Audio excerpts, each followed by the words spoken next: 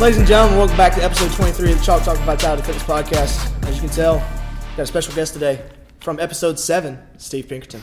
Welcome That back. is 16 episodes before I was asked back if anybody's keeping track. You said 16. You said the first time we recorded after we finished, you were like, well, just you can expect me back on episode 27, so I knew I had to get you back in before episode. We won't talk about downloaded listens per episode because we'd hate to tell you that episode 7 was the most downloaded, listened to episode of the podcast. Yeah, if you're talking about streams. Wow. I don't know why else you quantify what other metric would make sense other than streams. Yes, but continue. He's got it locked down. He does. He actually does. We'll see. The numbers will tell after this episode. Yes, they will. The only close contender has been Jess's episode, which makes sense. And it's funny you bring that up.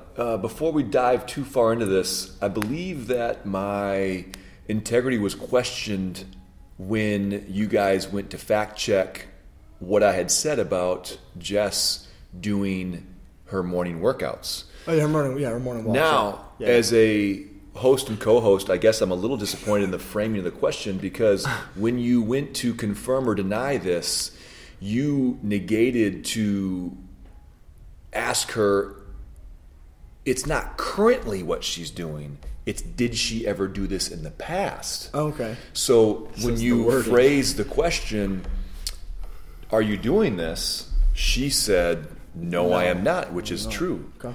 But what she did not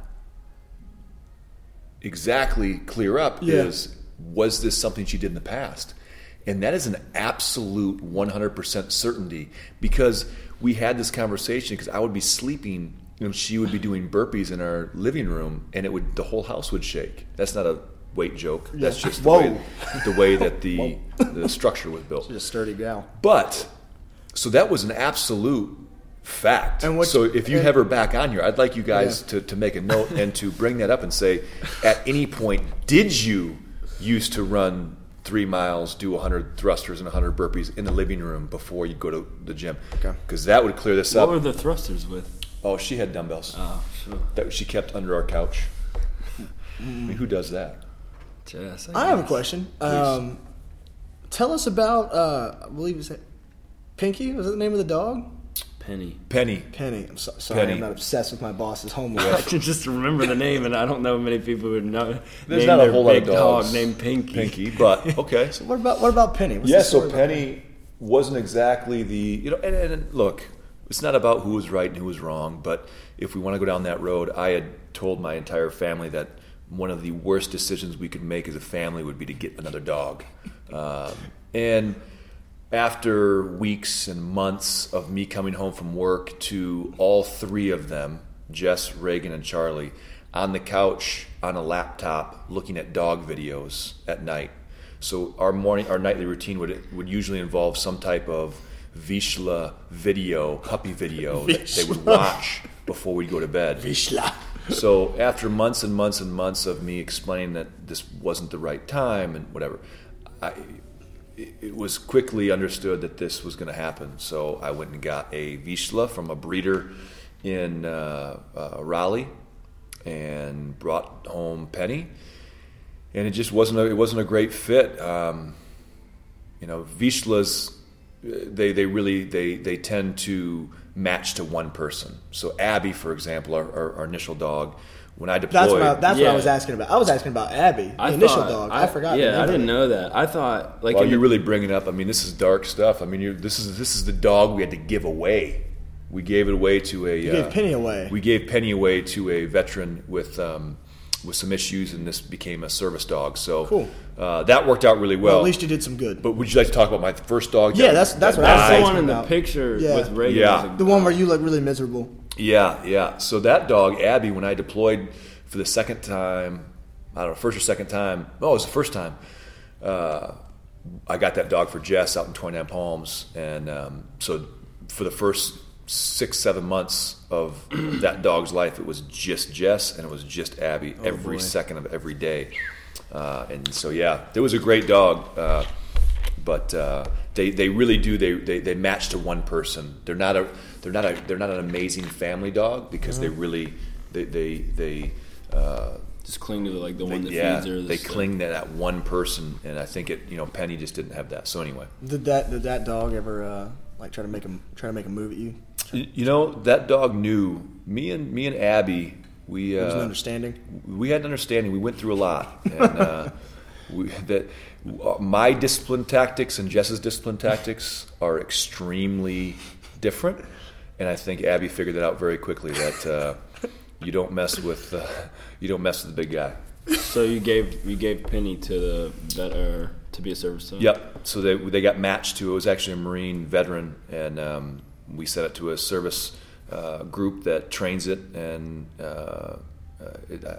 it's been a really good transition. That's a lot better. We sold our cat in a yard sale. Well, actually, we didn't sell the cat. We sold the carrier for the cat, and you had to buy the cat. The carrier was $5. The cat was free. It's a 2-for-1 deal. It's a bad cat. Bought the carrier. It just ate everything. It would jump on the table, take burgers off the plate, the whole thing. It was a fat cat, bad cat.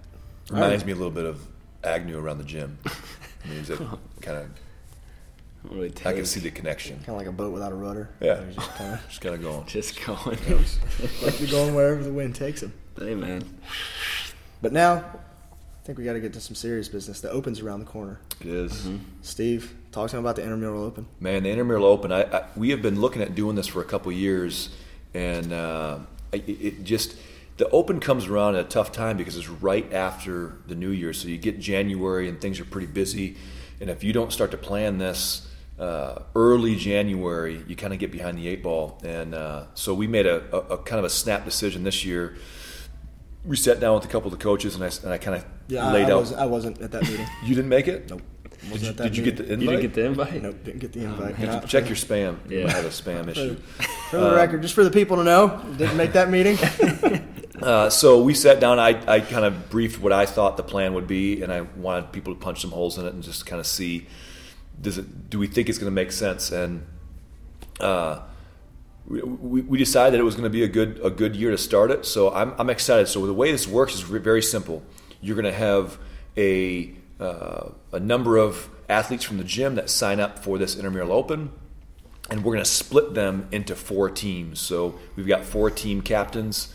You've got Ileana, Thomas Sackler, Ileana Batistas, Donnie, and then you've got Shadi. So those 4 captains, once we get a list of, I think we'll be close to 80 to 90 athletes signed up from the CrossFit side, and it'll just be a very simple round robin draft. It's not going to be it's not one of those things where there's a huge rhyme or reason. It's just going to be a pool of RX men, and they'll go through, coaches or captains will go through and pick one of each, and they'll just cycle all the way through until all the males are on a team, and then all the females, and all the scaled males, scaled females. The coaches are going to be part of this. You're doing scaled male, right? Shoot, I'd be lucky to do scaled male, trying to get healthy. And the deal is, Friday night lights stay the same. They're going to come in and they can complete the workout anytime, any class. But we're going to emphasize people to come in and be a part of that team. We're going to have team jerseys. Jerseys? I say jerseys. I caution you guys. I don't want a stampede at the front desk. We're not actually getting more of Nate's blue East Bay jerseys. Look, man. These jerseys will actually be T-shirts with team colors. A jersey, like a jersey. Yes. Yeah. Okay. So which primary was colors. Also orchestrated by Nate.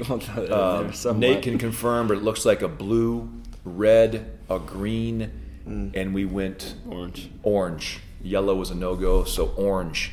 And that'll be a really cool kind of atmosphere when you can kind of see what teams are going head-to-head with each other. And it's all individual, but you're getting points for your team. So they'll be different. Team effort. Yep. There'll be different scoring options available for who shows up and who completes the workout, and we'll have a ranking system for, people wearing their shirts at the event too, right? Yep. So it'll be really cool. It'll just kind of switch things up a little bit. I'm excited about it for this year and kind of see how year 1 goes for us with the Intramural Open. Yeah, I definitely encourage anybody that's either new to the CrossFit side or even an Evo fitter, like at least come out one Friday night and see this. It's one of the most electric things that we ever do at the gym.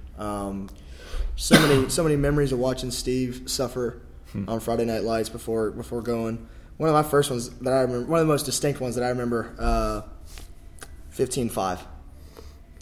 The row? 27, 21, 15, 9.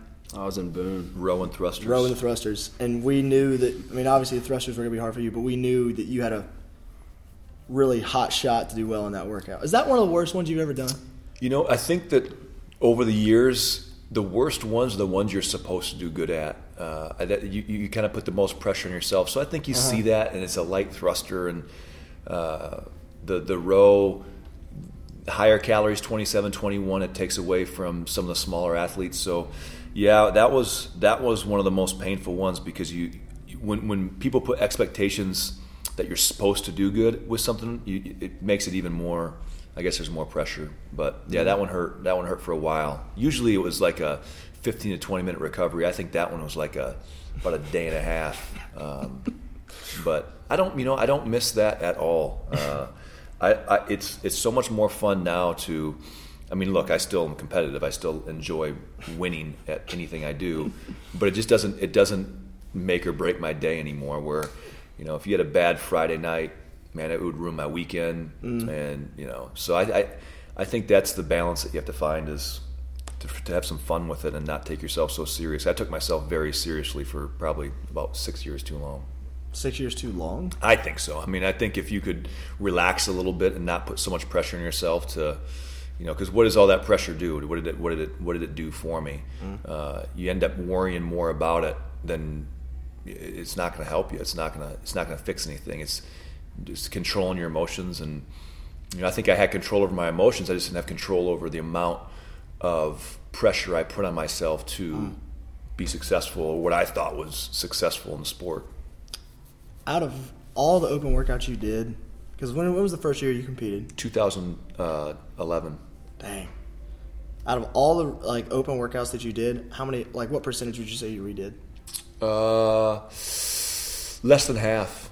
Really? Less than half. When we first started, we didn't do a lot of repeats, because back in 2011, 12, and 13, it was competitive, don't get me wrong, but nothing like it is now. So you could put up a score, and you were taking 50 or 60 people from the region. Yeah, that's right. You kind of knew that,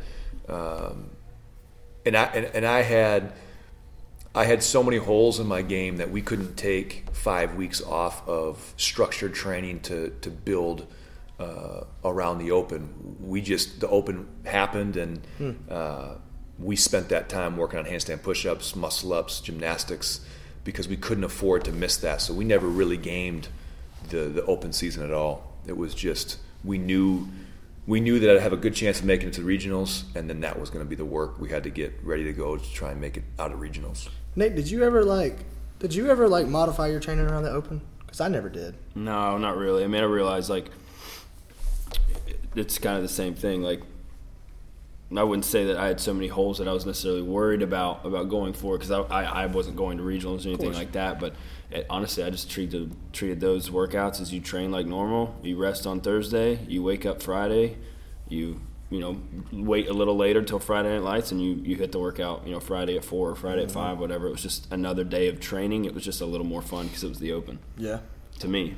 I remember a distinctive memory, and I'm sure that you'll be able to recount this better than I will, but 14.5. Oh, yeah. I got baited in pretty bad there with the first set of 21 thrusters. I remember Beatty saying before, oh, no, you definitely got to go unbroken on this whole thing. And it was me, or Lambert was behind me. I was judging you. Oh, no. Oh, the old place. Oh, old yeah, place. That was bad. 14.5. I was judging you because it was 21. Was that 21, 18, 15, 12, 9, 6, 3, thrusters and burpees? Yeah. Bar facing. And then we redid that here, yeah. We did. That was first time I did it, was pretty bad. I remember telling Steve, that was the first time where I was like, man, I want to do really well in this workout. And I was like, hey, put something on that's upbeat. And he was like, look, man, in 3 minutes, you're not going to be able to hear the music. And from that point forward, I mean, I still like to listen to whatever I want to listen to, but from that point forward, if you're really hitting the workout like you're supposed to, you won't hear a song. You shouldn't hear a song. Is that part of your mentality, Steve, with the music you play in class? Yeah, I mean, I just think, look, I get it. There's a lot of people out there, this whole micro gym world that is growing so crazy. And it's all about the experience, and it's all about the music, and it's all about the environment and atmosphere. And I don't know. I mean, if you had told me I'd have a boot camp inside of a facility 6 years ago, I would have said you were crazy. So I guess I'm not going to say that I'm never going to have this huge emphasis on music. I just think that we get so wrapped up into, it's like the treadmills and TVs. Like, what idiot decided they were going to put a TV on a treadmill? I think it's a great invention. It just doesn't make any. Yeah, I mean, it doesn't make any sense. Who can concentrate if you're actually working out on watching TV, or who cares if it's Taylor Swift on the radio or Cypress Hill? I guess I'm not insane in the membrane. Yeah, I mean, look, I get it, and the thing is, I think it's something that individually people have to kind of work through, and if you need that motivation, and then great. I think that it's worth it, but I think that we need to create an environment that you can educate people on. Look, we need to figure out that music, and it's like the same guys that used to take their earphones and run at the old place, and whenever we have a 400-meter run, Anwar would put his earphones in, and it's like, man, what happens when you don't have your earphones one day, and we're so dependent on music to motivate us? So I don't know. Yeah, but I remember the old place. I will tell you that we used to play that Bob Marley before, and that, like, when that comes on, it's not like it gets me fired up. It just puts me. You can almost smell and taste and see that whole environment back. It must have been like that for 4 or 5 years. 3 Little Birds. That was it, man. And the other thing at the old place, when the open comes around, it's cold. It's still cold. Oh, jeez. And it was cold in the old place. There was nothing like that. And it was icebox. I remember before at like 3, maybe 3:30. Whoever was going to do that coach's heat at 5 or whatever, 4:30, where we were going to do it, we'd go out in our cars and we'd just sit in our cars because the cars had been in the sun, and the sun would be beating through that windshield and be nice and warm. Yep. And you'd sit in there for like 15 or 20 minutes and kind of warm everything up, and then you'd go in and start warming up and getting ready to hit the workout. So there was just those little pieces that, there's something about having to go through it that way versus if you came over to this facility and started here and didn't have some of that. I think our culture would be a little bit different. And speaking of like the nostalgia of everything, if you guys haven't seen the banners that are downstairs, on either sides of the turf, there's the open workout 13.1. The first time they did a live announcement for a CrossFit open workout, where they did at our gym at the old place. Yeah. And how did that come about? That was wild. Dave called me out of the blue and was like, "Hey, do you want to host an open workout?" And I was like, "Yeah, let's do it." And he wanted to do the second week. I said, "Okay, cool." And then he called back like 3 days later and said, "Hey, we want to kick it off at Vitality. We want to be the first. We want to do yours the first week." I said, "Oh, awesome." But they had never done it, so when they started planning it, it was pretty amazing. I mean, the team and the amount of funding that they put into that. I mean, I remember they talked to Time Warner Cable and got us like some type of, it wasn't fiber at the time, but whatever it was like a $500 upgrade for 3 months, and our internet was lightning fast. And then we had Mod Paleo at the time was doing some meals. Oh man! And I had said, "Hey, we might have this catering company that could do some catering," and the lady that was in charge of the budget for this 13.1 was like, "Oh, okay." I said, "Do you want a quote?" Or she's like, "No, just do it for 280 people." And I was like, "Oh, okay." They had tents, they had bleachers, they probably had a staff of 30 or 40 people that they had brought down from California. It was a. Did you go to that? That's the thing I was just about to ask, because you went, I didn't go. Yeah. What was it like that night? Me and Ben went. A lot of people. There was people like literally, and to this day I don't know how I got a spot like in the actual lot. Yeah. But there was people like parked all the way up to Derrida. Yeah. It was wild. It was cool to see Dan and Scott, and I remember I think they had like a handstand walk, and Norm was doing, or a handstand hold, freestanding like handstand hold or something. Like before the thing started, just like Norm was doing it. It was cool. I mean, I was a kid. I mean, I was maybe 16 or 17, and me and Ben had just, I've been doing it, and me and Ben were. After school, he would come over and do stuff in the garage, and so he got hooked on it. So we're like, bro, this is actually, that was when you first get into CrossFit and you realize the Open. And back then it was really cool because they said regionals and it wasn't the super regionals, so it was crowded, but it was super cool to watch. And that's the thing I'm sure you can remember, Steve. Back in those days, like you were saying, with the Open not being as competitive as it is now, like that's when guys like me and Nate came to you and were like, hey, like we want to get good at this. Yeah. And it's amazing to see how that sport has just the exponential curve that this thing has run with how good people have gotten. Yeah. I mean, you got to think, if you look back to 2011 when we went to was it sectionals back then? Regional, no. We had qualified. I qualified for regionals, and I had been doing CrossFit for maybe 6 months, maybe 8 months, I don't know. And I still had, if you look back at the shoes I was wearing, I don't know, Air Maxes or something. I can't remember. And I remember going to regionals and just being somebody that had just started, you were able to, just out of just the lack of people that were really committed to doing it, when you finish in the top 10, and now the gap between the top 4 and 5 through 10 was enormous. But that's what it just shows you. If you took someone that went and has been doing CrossFit for 6 or 7 months and you sent them to regionals now, they wouldn't survive the first workout. Yeah. They legitimately would not be able to survive it. So fail to complete it. It's just it's come a long way, and I think that it's good and bad. I think it makes it a little different because it's not as inclusive for people to. I mean, there are just some people that no matter how hard you train, you're just not built. You're not anatomically built to be a regional or a games athlete, and then if you're not willing to put in 100% of your time, then you're just not going to be competitive. Where I was able to run the gym and do some different things and have a family and still be somewhat competitive. So those days are long gone.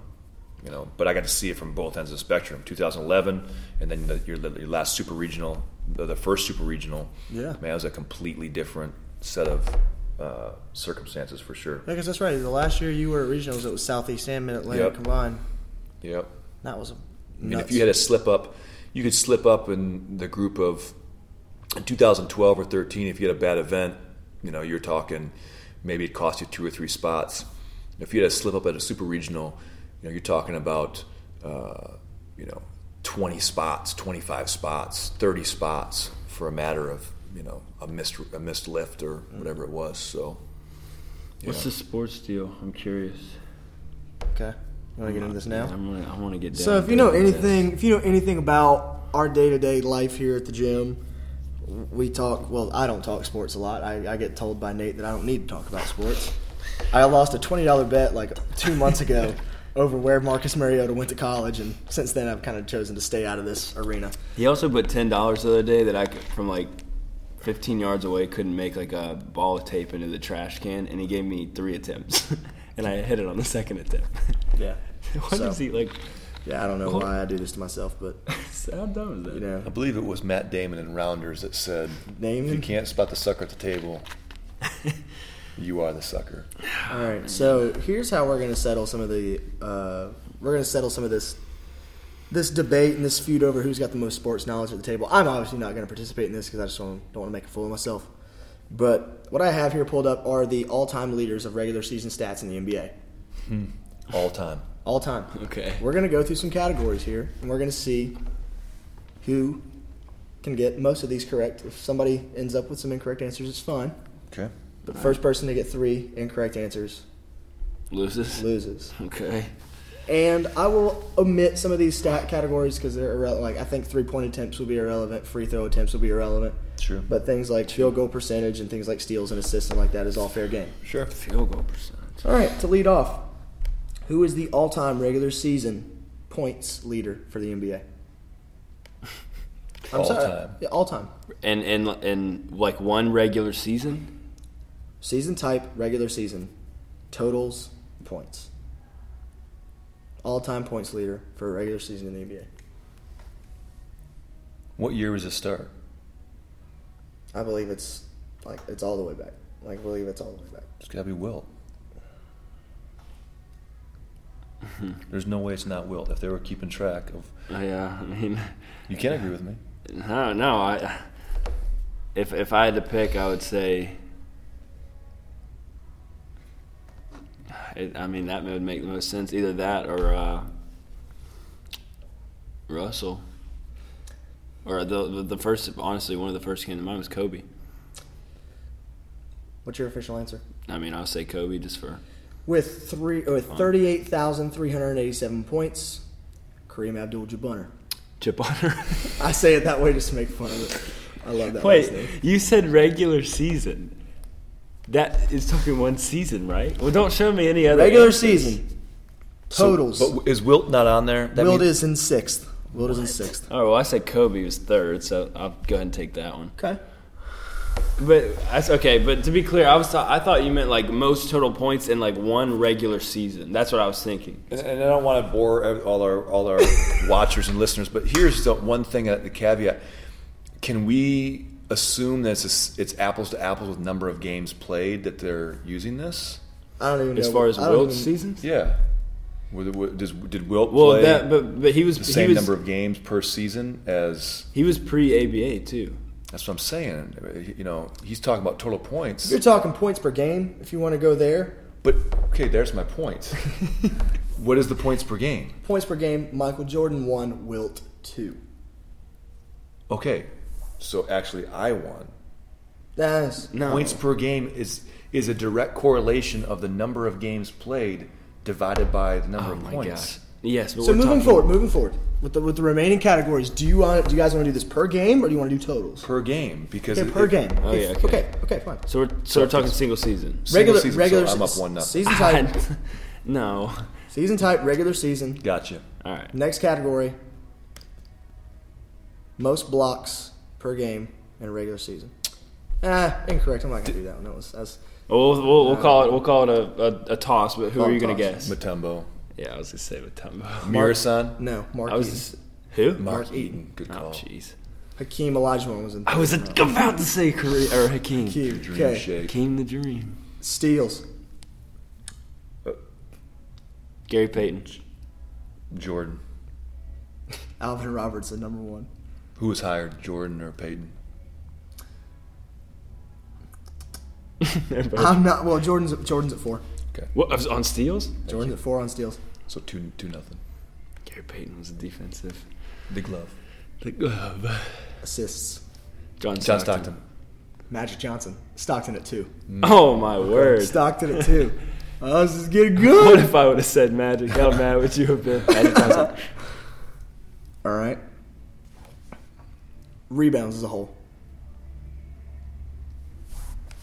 Rebounds per game. I'm gonna not think through this one too much, and I'm gonna go out there and say Moses Malone. Wilt. Oh jeez, come on. Is Barkley on there? He's a dark horse. Is Moses on there? Barkley is not in the tip 10, and neither is Moses Malone. Okay.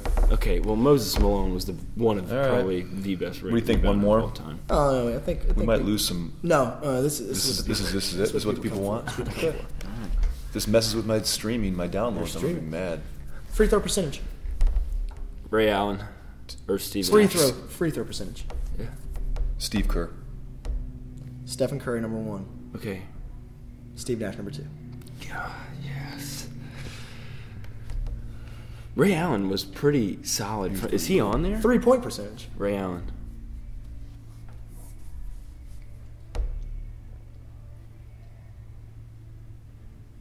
Oh, that's hard. Yeah, I'd say Ray. Well, you get 1. You don't get 17. I said Ray. 3-point percentage.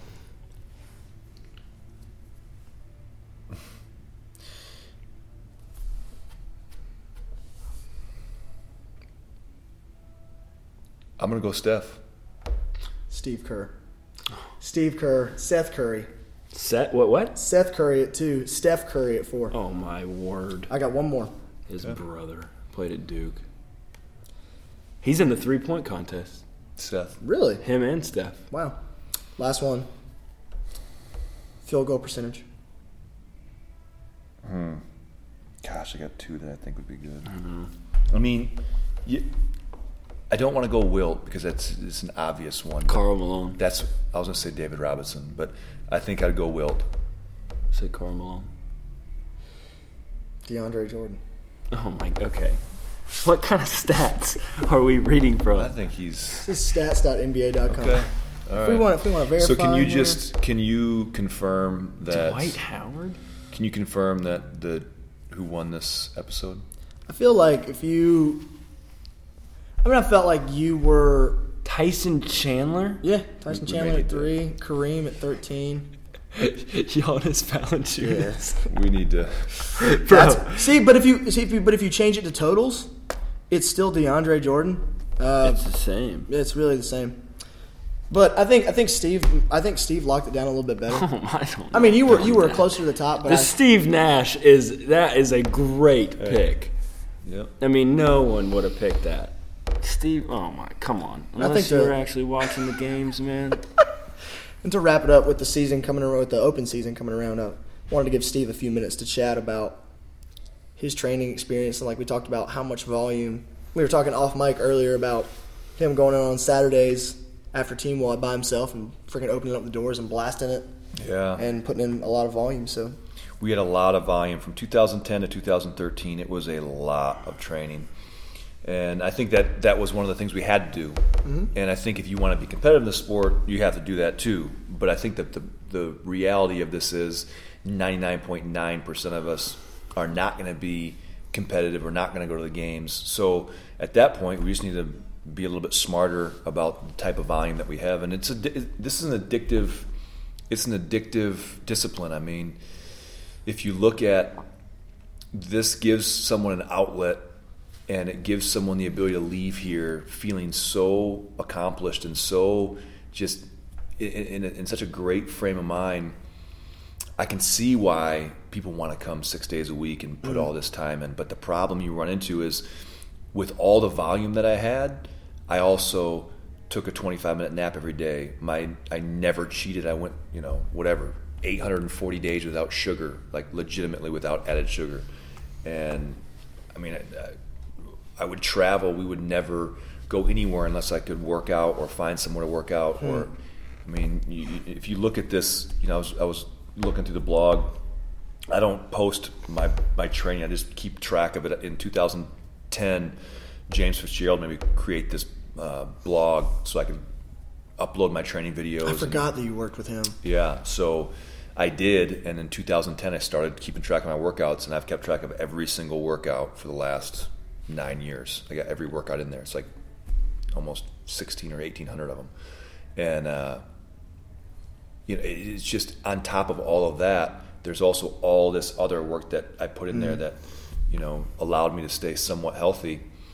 And I think now I'm just not willing to, I don't want to go back to those days of the high volume and have to go back and be so strict with everything.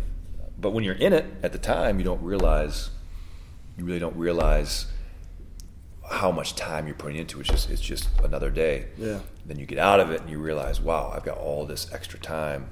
I don't have to go back in on a Sunday for a double. I don't have to stay after class until 3 o'clock and warm up 3 times a day. And so I think that's the middle ground that people have to understand is this does not have to take over their life. Yeah. I think they just have to find that fun part of it, that if their body's beat up, they do something different for a day or two. They rest. They focus on, sleeping a little bit better. There's so many different things that these guys can do to stay healthy, and sleep is probably the first thing that people can change, and then nutrition is probably number 2, and stress is number 3, and then you've got exercise. So, I mean, if you really look at it, I'm sure somebody smart has made this pyramid and has it all justified and backed up, but exercise is not the biggest piece of the puzzle. No. It's an hour out of our day. It's everything, the 23 other hours out of our day that are going to make the biggest difference for longevity. And I think people during the Open, this is a cool part of it because they have something to look forward to. Right. They have something to train for and kind of There's a goal setting process with that. So this should be fun. I'm excited to get some new people that haven't been a part of this Friday Night Lights, and we'll see how it goes. I think it's going to be a fun environment for sure. back in those days, did Agnew ever hop in with you on some of y'all's sessions? No. Every once in a while. Yeah. Every once in a while he would, yeah. Not because we didn't want him to. It's just, I mean, I was gone. Went for school. Really, when I did it would just be when I was coming back from school. Yeah. We used to train. It was either early morning or mid-afternoon. I did some mid-afternoons with you guys, and that was not a fun time for these, especially in the heat. Man, it would be hot, and we'd be doing, 8 to 10 400s or 8 to 10 800s or mile repeats or whatever it was, and it was just disgusting. I remember doing 1K repeats out there on that blacktop with you guys, and that was not a fun day. Yeah. But if you don't have to wrap it up, do you have an example pulled up of an example day? Yeah, we did. Let's see. I took a couple. Kind of took me down memory lane. We did an AM. This was back in May of 2012. It was overhead squats where we snatched into our first rep. We did 3x3 at 250. And then we did 3 sets of 50 dubs, 25 handstand push-ups, rest 2 minutes between. And then we finished that AM session with 12, 9, 6, deadlifts at 315, box jumps 30 inches, rest 10 minutes times 2. And then our PM session, we had 3 workouts. We had like a 7-rounder of 7 deadlifts, 7 toes to bar, 7 handstand push-ups. That's handstand push-ups AM and handstand push-ups PM. Yeah, and deadlifts Is that what it was like for you, really? Yeah, it was the things I was not good at, we did all the time. There was no, we deadlifted in the morning, we're not going to deadlift in the afternoon. No, man, it was, we need to deadlift 3 days a week, we need to do handstand push-ups 5 days a week, and we need to run all the time. God, so good Lord. It was, it was like doing the things that you suck at every single day for like 4 years. That's about what it was. And that's what's weird. Like from like me and Nate being like onlookers. Like if I ever hopped in, I was just like, okay, it's just one workout. Like so, I never knew that side of it. Yeah, there was a lot of volume in there, man. And then that just doesn't include the hours and hours of warming up, and then all the food, and it was wild. Whenever I started hopping in with you guys occasionally, I was just so annoyed at how old you guys were and how long it took you guys to warm up. I do remember being like, I'm ready to go. Because you walk in and you sit down with them and they're on their rollers and you're like, well, I guess I'll grab a roller. It's like, they're going to be here for a while. Like, what do you want me to do? Yeah. Well, Agnew's getting a phone call. Thank you guys for tuning in to episode 23 with Steve Pinkerton as our special guest. Thanks for being on, Steve. Episode 23. This will soon be the most downloaded episode of the podcast. Stay tuned. I'll be back for episode 31. 31. Whoa, he's calling a shot. He's calling a shot. Well, Kyle might not be back by then, so and we don't know what will happen with Kyle in South Africa. We'll see you guys next week. Thanks, boys. All right.